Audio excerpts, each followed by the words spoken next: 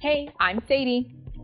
And I'm Zamie, and this is I Ain't Got Time to Read, a podcast for colored folks who have considered doing the readings, but the time in the day wasn't enough. This season, we'll discuss the book Sick and other essays by Tressie McMillan Cottom.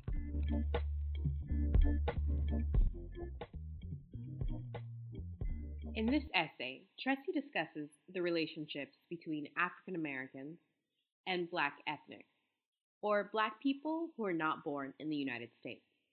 She refers to them as quote unquote special Blacks. She focuses on the perception of so called special Blacks in university settings and how schools capitalize off this perception, why the rest of American culture will not ask if you have an accent before it shoots you. She discusses the necessity of code switching and how her privilege has allowed her to step away from code switching almost entirely. She ends the essay with a quote: "The false choice between Black and worthy Black is a trap. It poses that ending Blackness was the goal of anti-racist work, when the real goal has always been and should always be ending whiteness."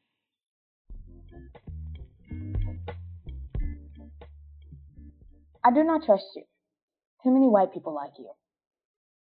The level to which white people feel comfortable around Black people has typically been an indicator of the level of passing or code switching a Black person can do.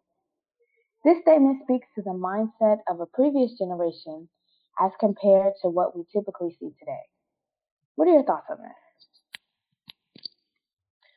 Yeah, I think this is such a great statement that she put in the text, because I know I've had my own interactions with this where I have felt intimately trusted by white people, and I have also not trusted Black people because they were too intimate with white people.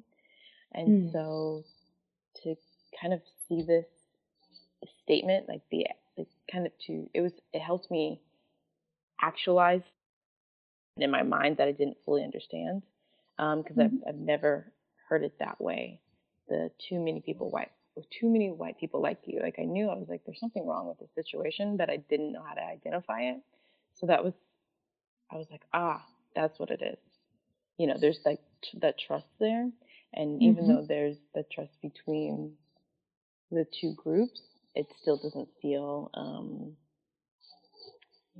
I don't want to say valuable, maybe, or truthful. I want to say authentic. Yeah, authentic. That's the word. And so I really like in this essay, Tressie specifically states that she does not code switch.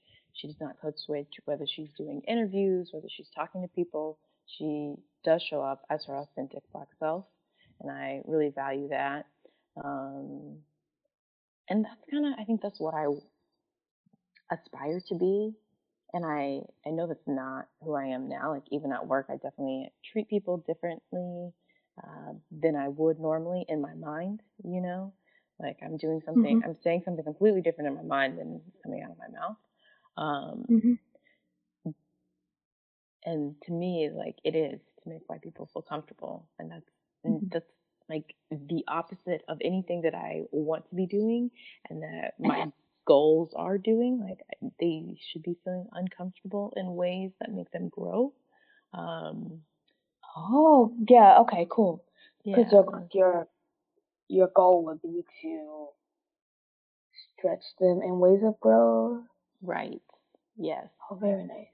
Yeah. And so I think just having this concept of like the trusting means that like real conversations are not being had if they're at that level of trust where it's just like, oh, it's, you know, so friendly, you know.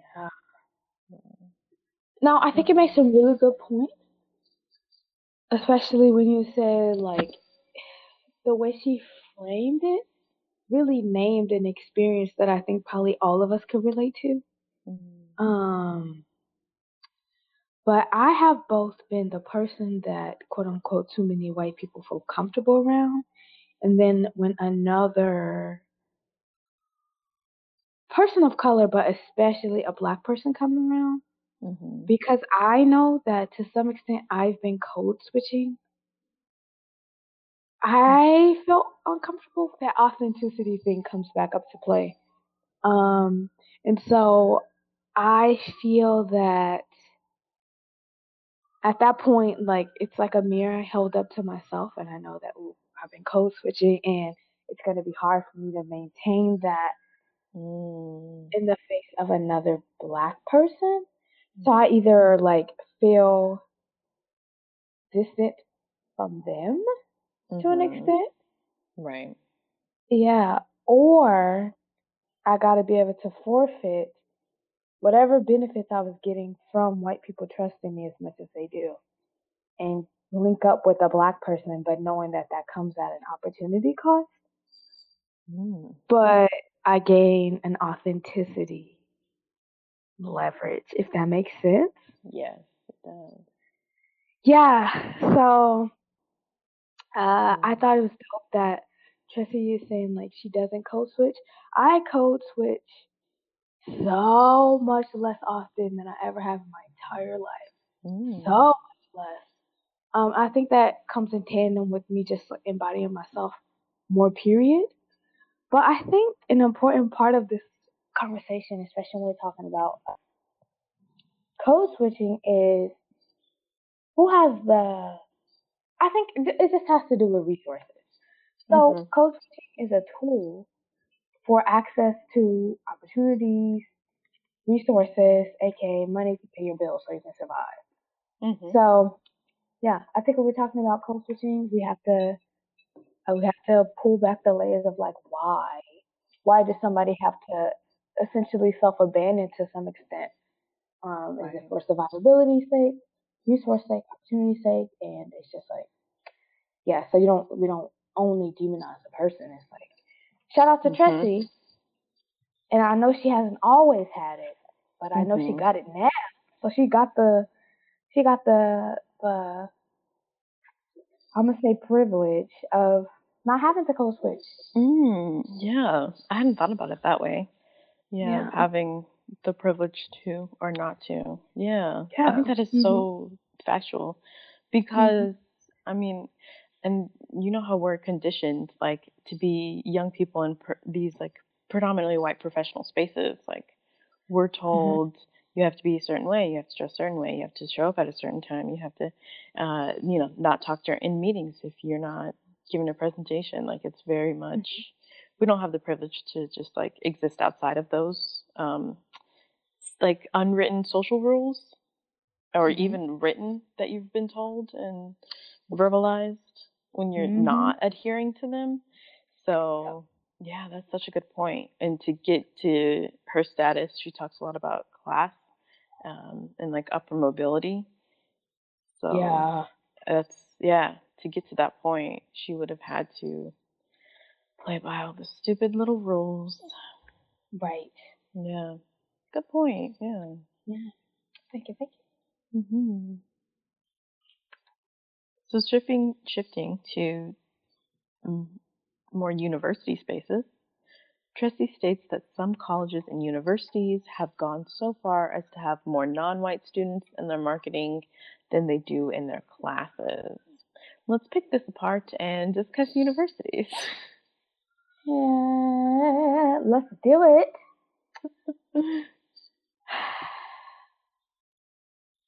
First of all,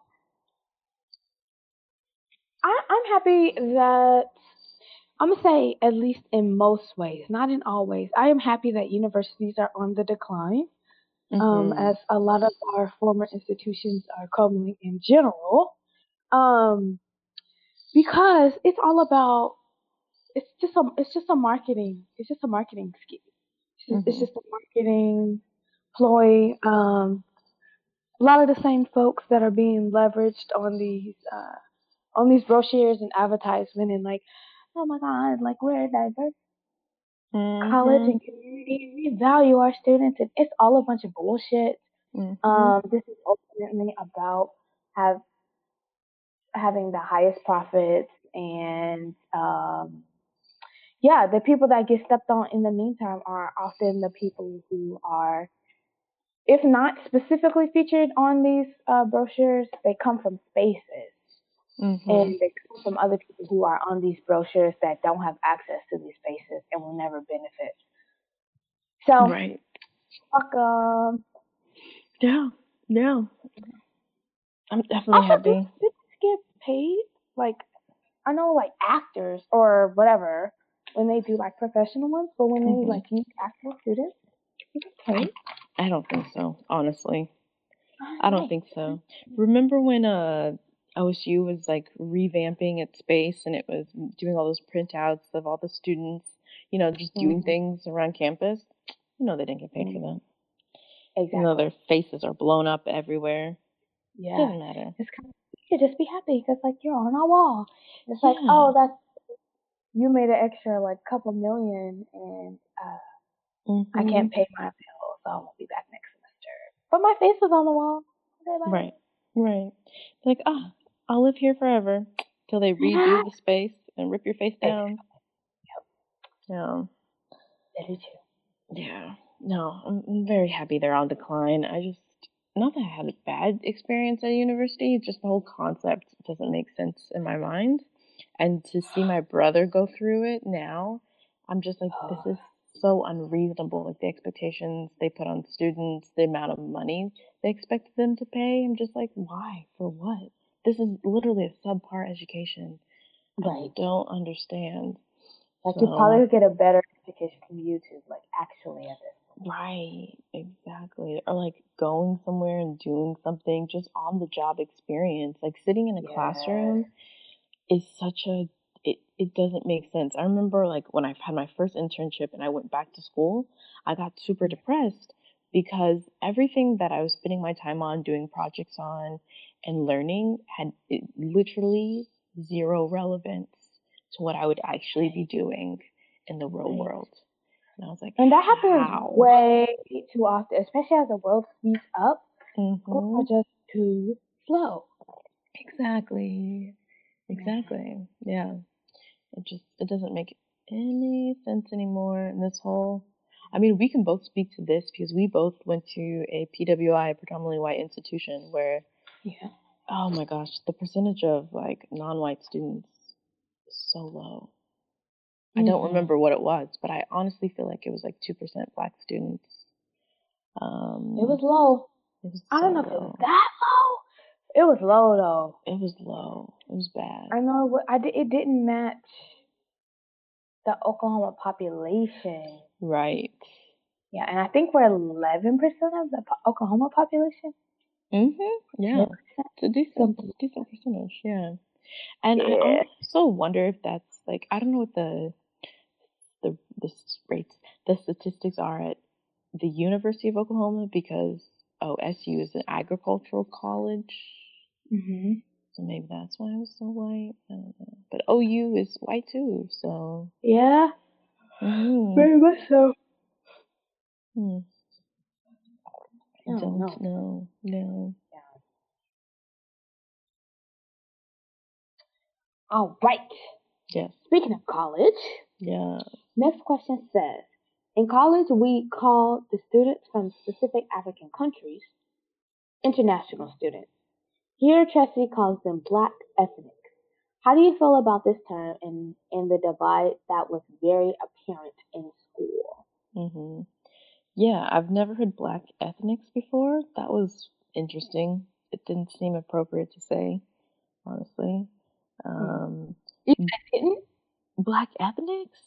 That sounds mean. I don't know why, but it just sounds mean. If somebody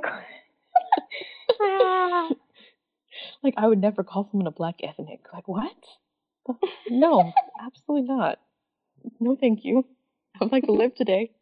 But so in college, this was like my first interaction, my first true interaction with students that were from other countries that were also black, like international students, and I was very oblivious to this divide because in my mind I'm like, oh well, we're just all black.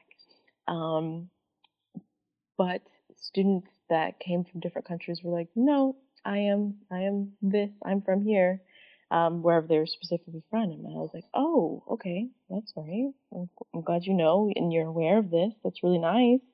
So I was just kind of like, I don't know, I was just oblivious to the whole thing. I remember attending, I think it was a Black Student Association meeting, and they would have like those little not really debate topics, but just topics that they wanted to discuss. And I think one of the meetings was about that. And that was interesting just to sit and listen in on. But I still was very much like not in this mindset to where like I couldn't tell you exactly what was said or what happens, and like I'm at a better place where I could listen in and be like, okay, like these concepts and these ideas have a more concrete foundation in my mind. And I can have a better discussion about them now. But when I was, in college, 18, 19 years old, I was not in a mental headspace to really like process that. Yeah. So that's all I have. I feel ya. I actually got one more question before I answer it. So when you were meeting folks from different countries that they could name what their ancestry was, did that make you feel a way or jealous? Ah. Yeah, because it's just like, oh, that's cool. Like you actually know, like you know what's happening, you know where you're from. Yeah, definitely jealous. I was like, oh, no wonder where I'm from. Oh, okay, Yeah. all right. So for me, I actually really like the term Black ethnic, but I like it in a certain setting. Like I like it in a academic or a discussion type context. But I don't know that makes it to like everyday. Okay. But I do like the fact that I never heard of this term, so I don't know if she made it up or whatever. But if she did, shout out to her, because one of the biggest issues with I think blackness in general, blackness broadly, is that it lacks nuanced language. So sometimes when we're having these discussions, debates, arguments, whatever,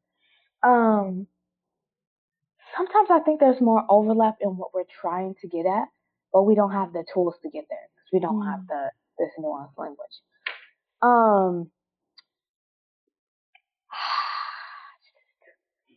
It's a little bit harder for me to specifically keep this in a academic setting because for me, this topic is pretty personal because I consider myself African American, or sometimes I do describe myself as Pan African because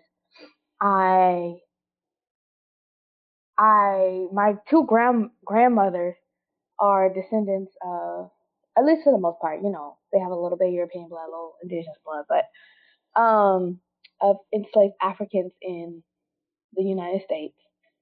And then one of my grandpas is from Ghana, West Africa. Then another one of my grandpas so he is technically my step grandpa. So we're not blood related, but he's the only like paternal grandpa I ever knew, and he is from Jamaica. So also a descendant of enslaved Africans in the Americas, but not the United States. According to what he knows. But so I got to see blackness in these different contexts. And for me, growing up with my West African family, it was definitely a divide to a large extent of us being considered. I mean, and more worse than this, but like the lowly Black Americans, the lowly, uneducated, unsophisticated Black Americans, and kind of a reflection on our group as a whole. And then them being considered, my West African family being considered the sophisticated, educated folks who are well traveled and spoke multiple languages and have this international network of deep culture and business and family and just things that it was implied that we lacked, Yeah. even though we're actually blood family, and then there's overlap in what I know about my Ghanaian ancestry. Mhm. But specifically in school, so whenever we have this discussion or this topic comes up, I think I always have to acknowledge that part of my perspective is colored by having these intimately negative experiences with it. So I don't know if somebody else that didn't have it would maybe take it so hard.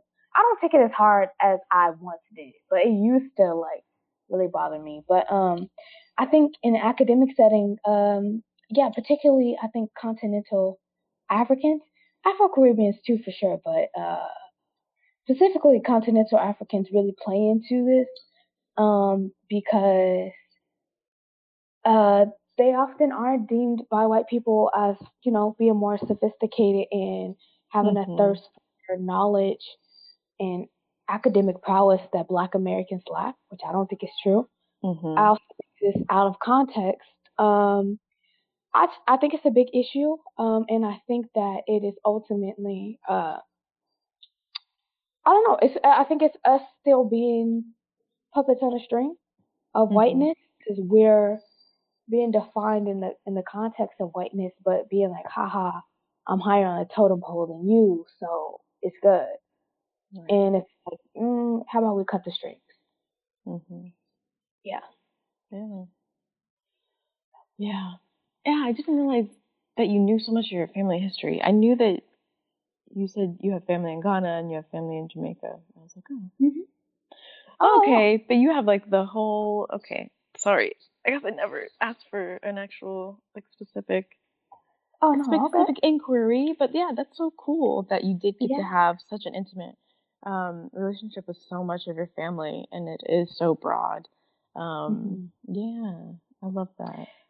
Yeah, not gonna lie, I have always felt more fortunate than I think your average African American because I feel firmly African American, but if I go to the continent of Africa, obviously that's not probably my entire African genealogy, but I have some place to go.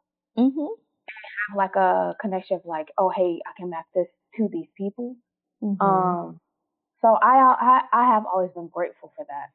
That's and good though.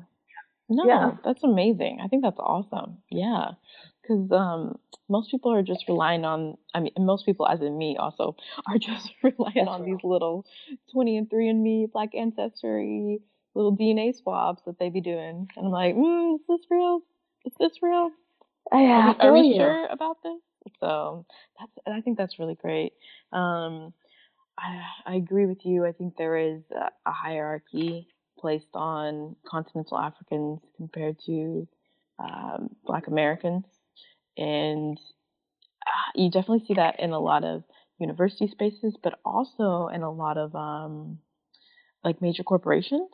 So, like in Portland, Intel is really huge, and that's tech, and so they bring a lot of people in from all over the world, especially the African continent, especially India, and so you can meet people, and they're like getting their PhD and all these things, because major companies are paying for them to not only work for them, but to ensure that they can stay as they get these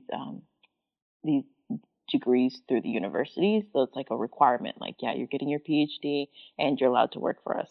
And so, I mean, they're essentially performing double labor for the companies, of course, which is, how companies function. But of course, then they're respected because they're like, oh, well, you have your PhD and you work for these high-ranked Fortune 500 companies and things like that. And it's just like, well, the amount of energy and life that I had to give to this company to get this position is why. But I agree with you. Black Americans want those opportunities. They want to be able to work for these companies as well or start their own companies. And due to systemic racism, of course, this is what perpetuates. We know. Exactly. Yeah, exactly. Yeah. So definitely Also, definitely I agree think with you. one thing. Thank you. I think one thing that also people don't mention when we're looking at, I don't know, even if you look at the accolades of continental Africans or first generational Africans in America and compare them to African Americans, a lot of the times they can skew in favor of continental Africans. I think the context is, though, this is often the creme de la creme of their countries, of these countries that come into this space. So these aren't your average Joe folks. This is not, hey, I'm your average Ugandan. I'm your average Kenyan. This is top 1%, and I'm coming to this space so then we all look like this is average, or like, hey, we're better than you. But if you do the same for these groups, I think you will have, so it's just like context. Also, what's the agenda behind this? Yeah, absolutely. You are very correct. Very correct. Yes. Okay.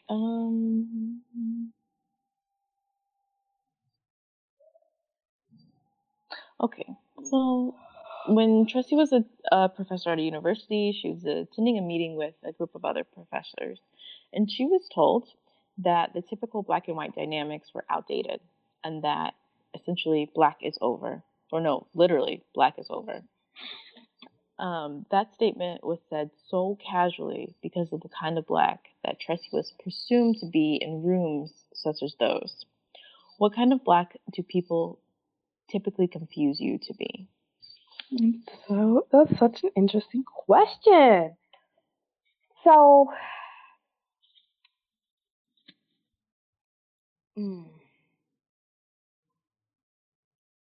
depending on, again, I think context is so important, but I can be considered an exceptional black person that shames and looks down. I say exceptional with like irony, like a bitter irony. Like a quote unquote exceptional black person who looks down on, your quote unquote average black person. Again, depending on context, and seen as one who doesn't associate with them. And I say them in like italics. Or if I wear like certain things like a hair wrap or something, then I definitely can be seen as exotic black, or as Tressie says, a black ethnic. I could pay up some different physical features to be seen as an exotic black, if you will.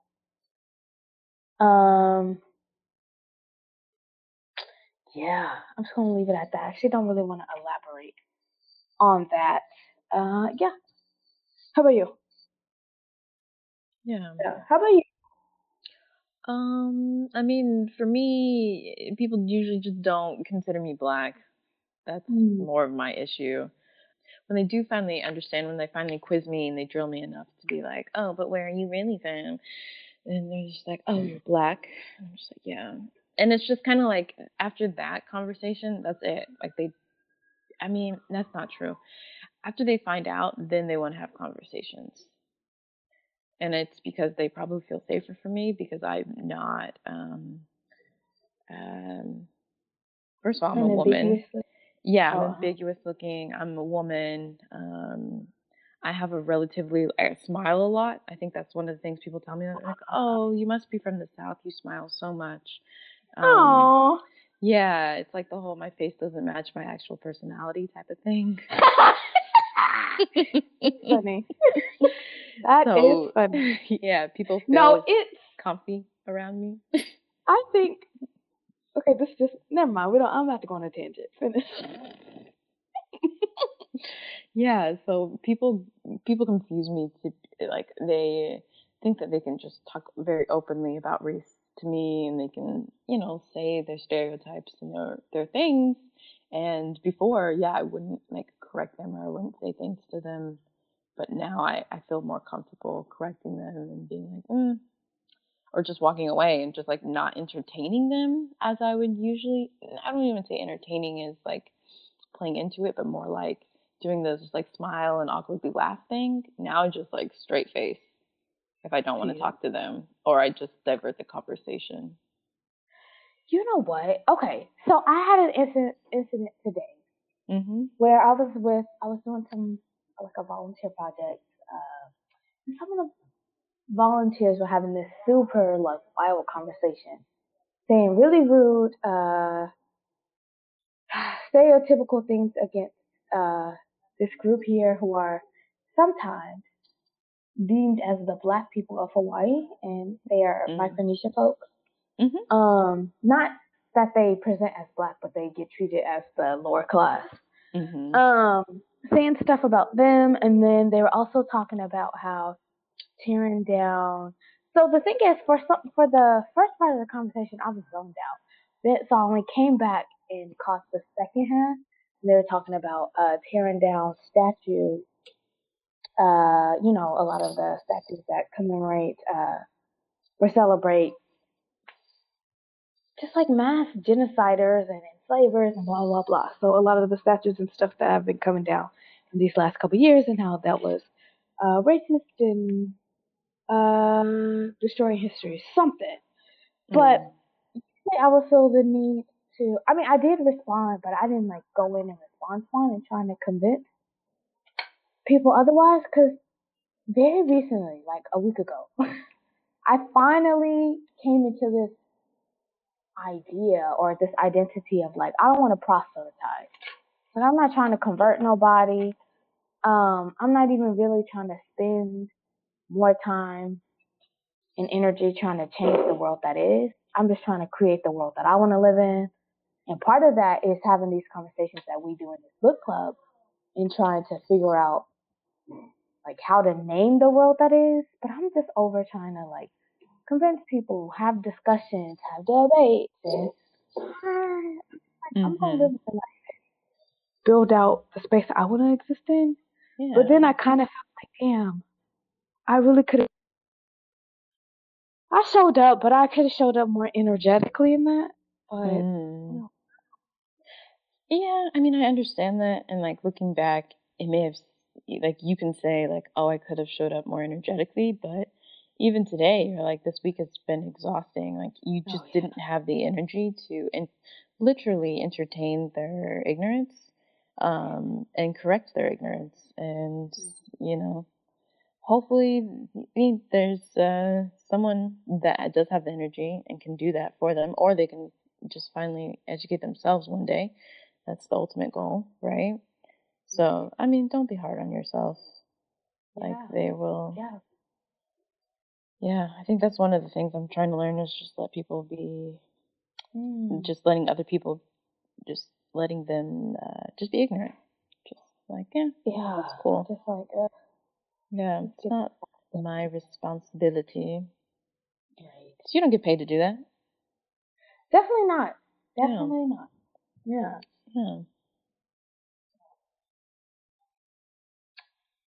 So one question, then we go to the next one.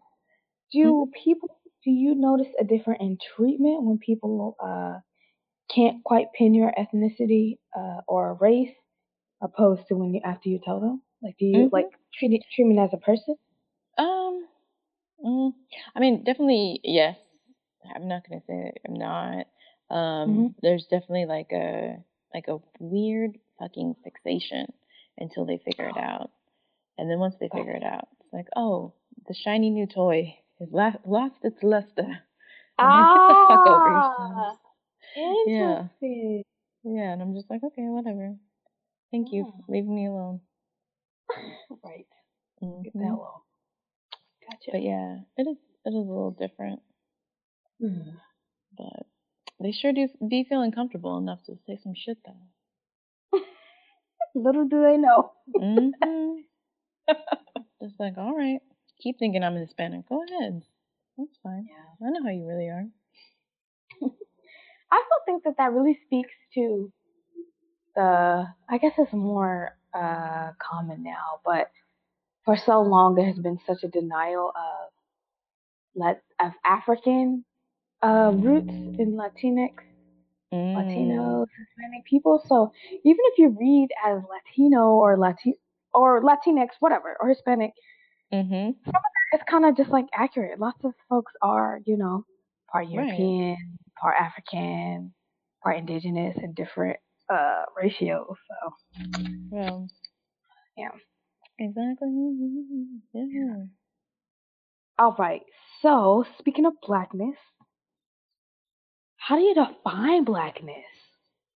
And do you think if blackness were clearly defined, that there would be no space for like a Rachel Dolezal? Yeah, such a good question Mhm. because I don't know if I even have a definition for blackness. I was reading this question and I was like, man, because I feel like blackness is only defined by whiteness, and you know, actually, that's not even really true because I feel like somehow I was gonna go into like brownness, but and how like brownness is shrinking, and like Oh. Hispanics are becoming white, but they already look visibly white. So for Well, it me, definitely depends on what country you're talking about. true, Well, absolutely region. true. Yeah, but for me, blackness is like, to me, blackness is authenticity. It is joy in face of hardship. It is the culture. It is a lot of good times and a lot of people that are incredibly resilient. Um, like that is blackness, like the core for me. Um, but it's so much that we base it off as like the outward appearance. Um, and I don't know, so many layers to this question. Um, so if blackness were defined clearly, I don't think you can define blackness clearly. You can't just be like, oh, it is this, it isn't this, right? Because there's so much diversity just within blackness. Um, Mm-hmm. like the external features and everything. It's very difficult um, to pinpoint like specifically this is this versus it is not that. Other than whiteness, well, that's not even true. Mm-hmm. It's just yeah. I'm just butchering this question. Sorry. No, you're not. But Because I'm feeling your answer. okay, okay, good. But I think there will always be there's no way to like gatekeep a Rachel Dolezal, right? There's always going to be people that want to be black, and there always be black people that want to be white. Like the system that is created has just reinforced these extremities that don't exist. First of all, that don't truly exist. Um, but there will always be like no matter what, there's always going to be those people that want to explore someone else's culture because they find that I don't know interesting.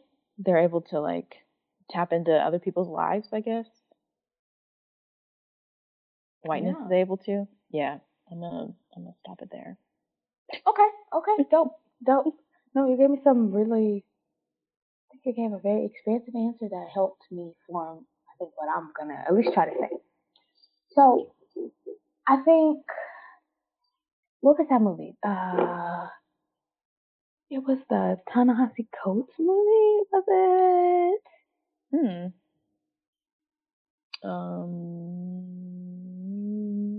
I'm Help me looking it right up here. right Between now. the World and Between the Me. World. Hmm. One of the opening lines says, "They made us into a race. We made us into a people." Mm-hmm. So I think blackness is multidimensional, but I'm gonna define it in two ways. So the tool of oppression that is race, the, in that way that blackness is defined, I think that it is forever tethered to whiteness because it is to define what whiteness is not. And in that is not is all things negative. Mm-hmm. Um, I I read something last week when I was prepping for that webinar that said blackness anchors whiteness. Mm. And so I think blackness is an anchor to whiteness because whiteness is expansive and shape shifts according to what power calls for. Mhm. Power and access to resources. So in that way, I think in race terms, blackness is, like in psychology, that idea of like a shadow, like we all have a shadow. Mm. Yeah. You know that? Yeah. Yeah. I think that blackness, the race of blackness, is whiteness shadows. So it's Mm. to contribute all negative traits that whiteness actually possesses and puts it on the other. Ooh, wow. I love that. Ooh, thanks. Yes. Oh, That you is be hyping really me up. good. Thank No, you. but that's so good. It makes so much sense because literally, like, the stereotypes, the negativity, like, just the, like, oh, black people are violent and black people are lazy. And it's just like, no, white people are fucking violent. White people are fucking lazy. Right. Like, Right. just as much or more so. I know more so. I know white people, you know? But even So, if you look on a macro scale, it's like on a micro level, okay, maybe you could argue whatever. But on a macro scale, just like genocide after genocide after mm-hmm. persecution, like come on. But just to contribute this Exactly. to the other end, yeah. Back to that projection Exactly. concept, yeah, Mm-hmm. Yeah, yeah, no, exactly. So yeah, I think that's a great point. Yeah, yeah. absolutely. And then I think the other part of that is we made ourselves into a people. I Mm. think that in that way, blackness is expansive.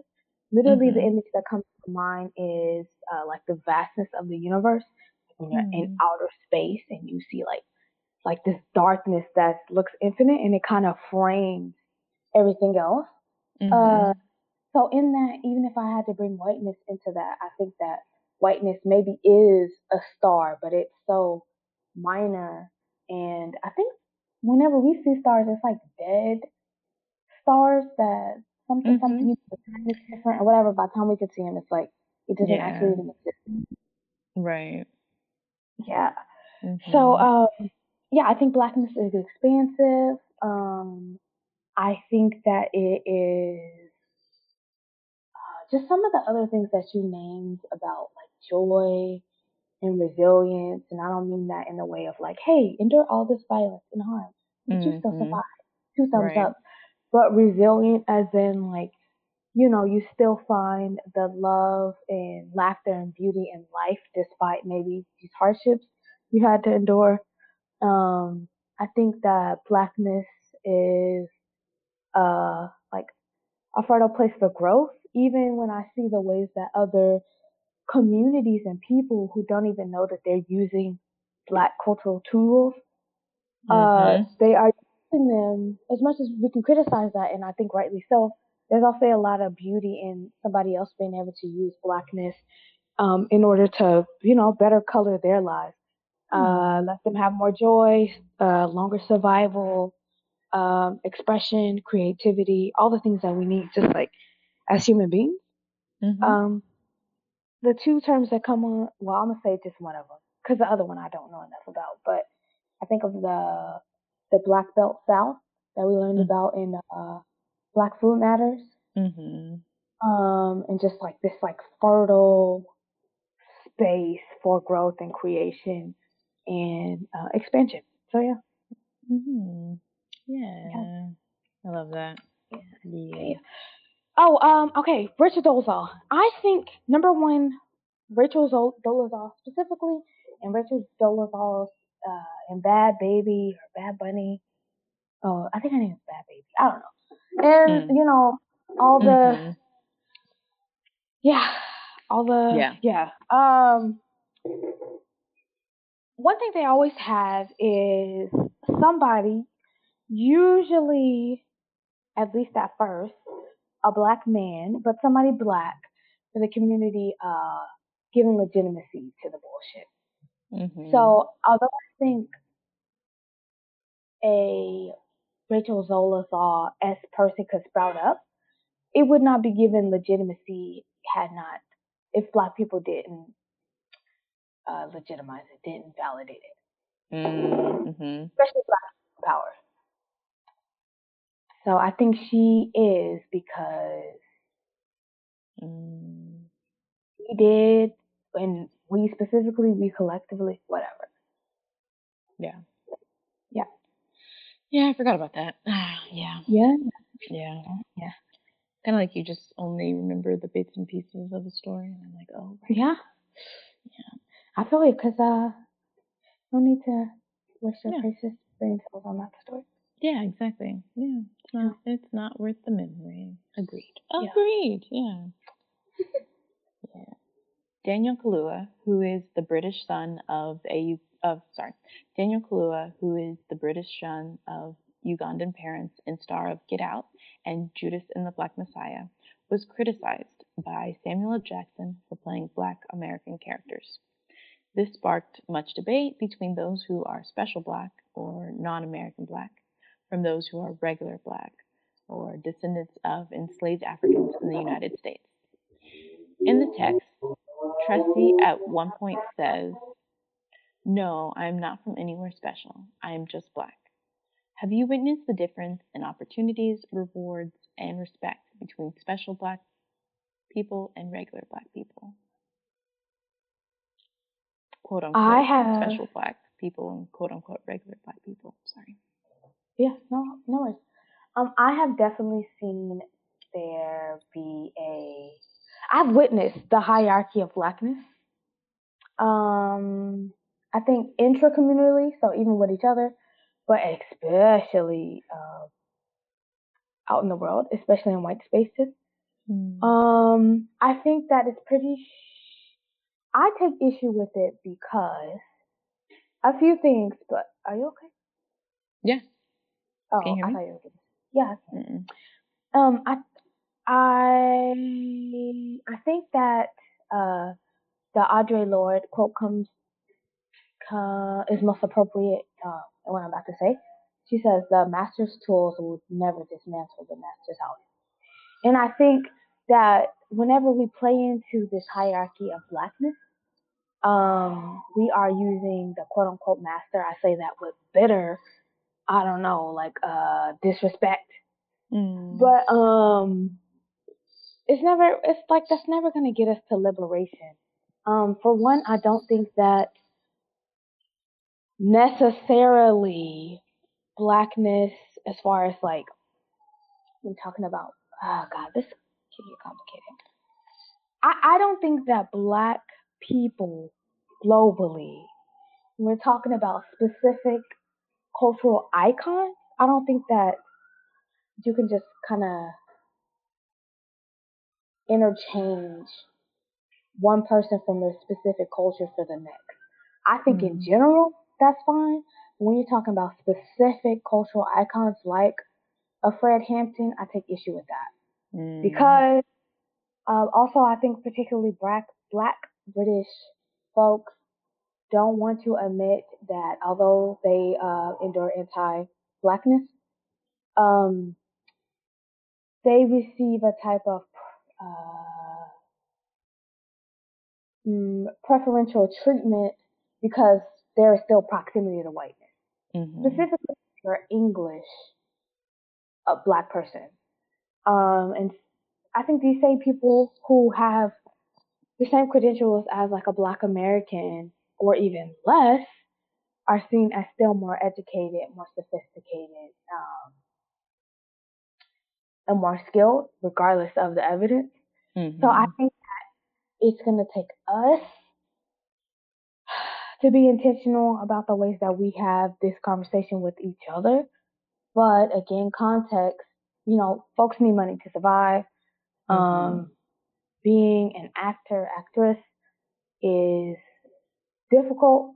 And whenever you get a big break, I think that it probably could be hard to say no, even if you feel like, I don't know if I have a right to embody this space, or you can maybe not even think about that question really because you need some money or this is your big break. this is your opportunity, or it is Mhm. came to your door and it's meant to be, and whatever. Right. Yeah, there's something about that. I think that. Mhm. Yeah. Yeah. How about you? Yeah. Yeah. I mean, I definitely have as well witnessed just different opportunities and definitely different respect. And I even have some of that internalized, like respect of, oh, they're better, they're from a different country, you know. That mentality, it still exists within me, and I'm trying to break that. But I'm not gonna lie, it's kind of difficult because America is just there's less respect for that I have for America as I learn more about America. Yeah, and it's not like that's not disrespect towards the people. It's just disrespect towards the system. But it's hard to separate those sometimes. Mm-hmm. So I mean, yeah, I've definitely witnessed that as well, and I think the issue of non-Black Americans playing Black American parts is more so of like what allows that to happen, like who does the hiring or the casting for movies. Like those are all, I'm sure, done by white people. Who directs it? Sometimes white people, sometimes not. But you know, like the power ups, the ones with the money, like they're the ones Right. making those decisions, and they're still white. So they're going to be generalizing all Black people at the end of the day. So, you know, it's not on that individual actor, it's on the whole movie making production team. So, yeah. No, I think you hit the nail on the head, because even if there is a Black director, can we zoom out? Is this a Black funded and directed project? Right. You could have actual agency, or Right. yeah. Exactly. We just need Tyler Perry to remake everything. Oh no. Okay, I gotta disagree with you on that one, because he is notorious for a bad wig and a downtrodden Black woman, angry, bitter storyline. No, I meant like his company remake them, not himself. Not Oh, him. Not him. okay. Because I'll He say doesn't he need to got be in them. a closeted Black man and Oh, gave a Black woman a no. bitter and burning down the town. Yeah, no, not him himself. No, we just have his company Got do you. some things. Yeah. I'll Yeah, get down with it. no. Okay, I'm with you. Not trying to, I don't need any more Medea shit. For real. Yeah. Okay. Yeah. That I can rock with. Or more funding just for like independent filmmakers. Yes, exactly. I'm with it. Yeah. All right. Last, but actually probably one of my favorites. Tracy says in the text, people like to project the best of themselves onto others. What is an admirable trait you possess that you tend to project onto other people? Such a good question. It's such a positive question too. Yeah, because we discussed this a little bit earlier, and most people project negativity. It's most often what you hear, but you don't as often hear about positivity. So I love that. Admirable, but for me, I'm like, what do I do?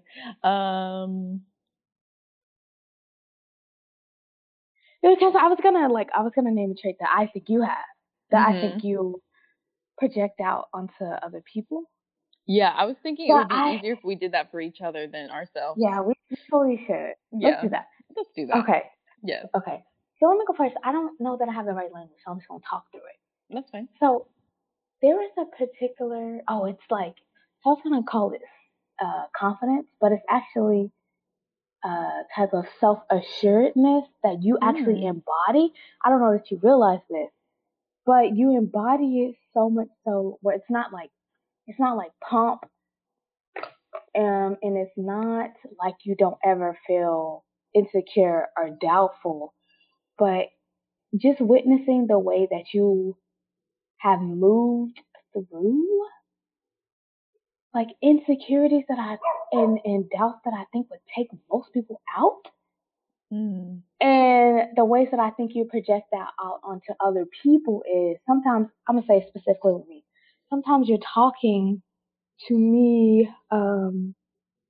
but you're not necessarily trying to, I think, directly like uplift me or anything, but you're projecting something very beautiful from your own perspective that it causes me to like, first of all, it heals parts of me that I didn't realize like needed some healing or just needed to be reinforced.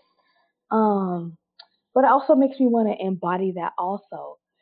So that's how I know that just not something you're doing on purpose and it's like actually something you're just embodying because it nurtures in a way that's like almost indirect.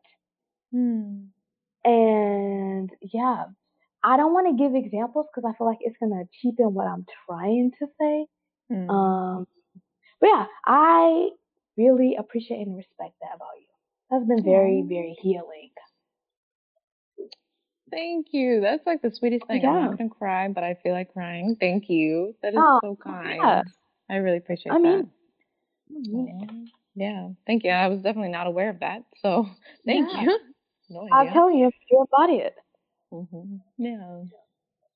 So the traits that I believe that you possess, that you project onto other people, I think you are highly intelligent, and I want to specifically say that emotional intelligence, Mm. but all intelligence. But what I wanted to Yeah. focus on is like the way that you are able to dissect things and the language that you have cultivated to discuss and have these discussions, and especially have the discussions with me because um, I love that we have created this space, and it's definitely a learning process, and I've learned so much from you, and it's because you possess this emotional intelligence to connect. And I've seen you not only do this with me, but do this with other people, and to just describe things and unpack things in a way that is not talking down to anyone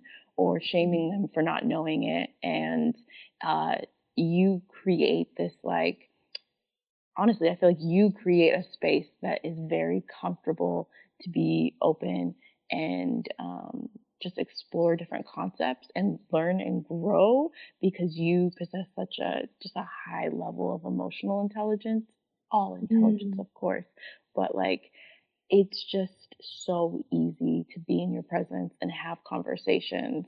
And I know you say, you're trying to like not have these conversations, or you say like you want to have all these conversations with people but not exhaust yourself.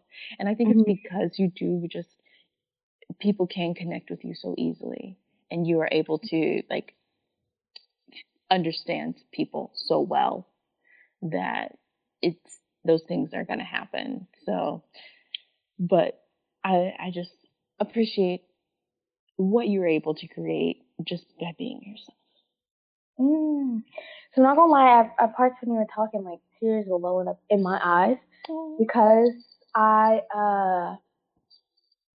these are things that I aim to do, but I don't think that I necessarily realize that like I'm living that out. So just to hear you say that, it's super affirming. It just makes me feel like, yeah, it just makes me feel proud, and I'm super proud of this space that we've built out. Because I Mhm. just believe in creating safe spaces with people. Um, Yes. yeah, because I think that's Yeah. how we learn and grow. If we don't feel safe, I don't think that there is any true creation, learning, growth, connection. And these are some of the things that I'm fundamentally driven by. So just to hear that I'm living up to that, it's just like, that's dope.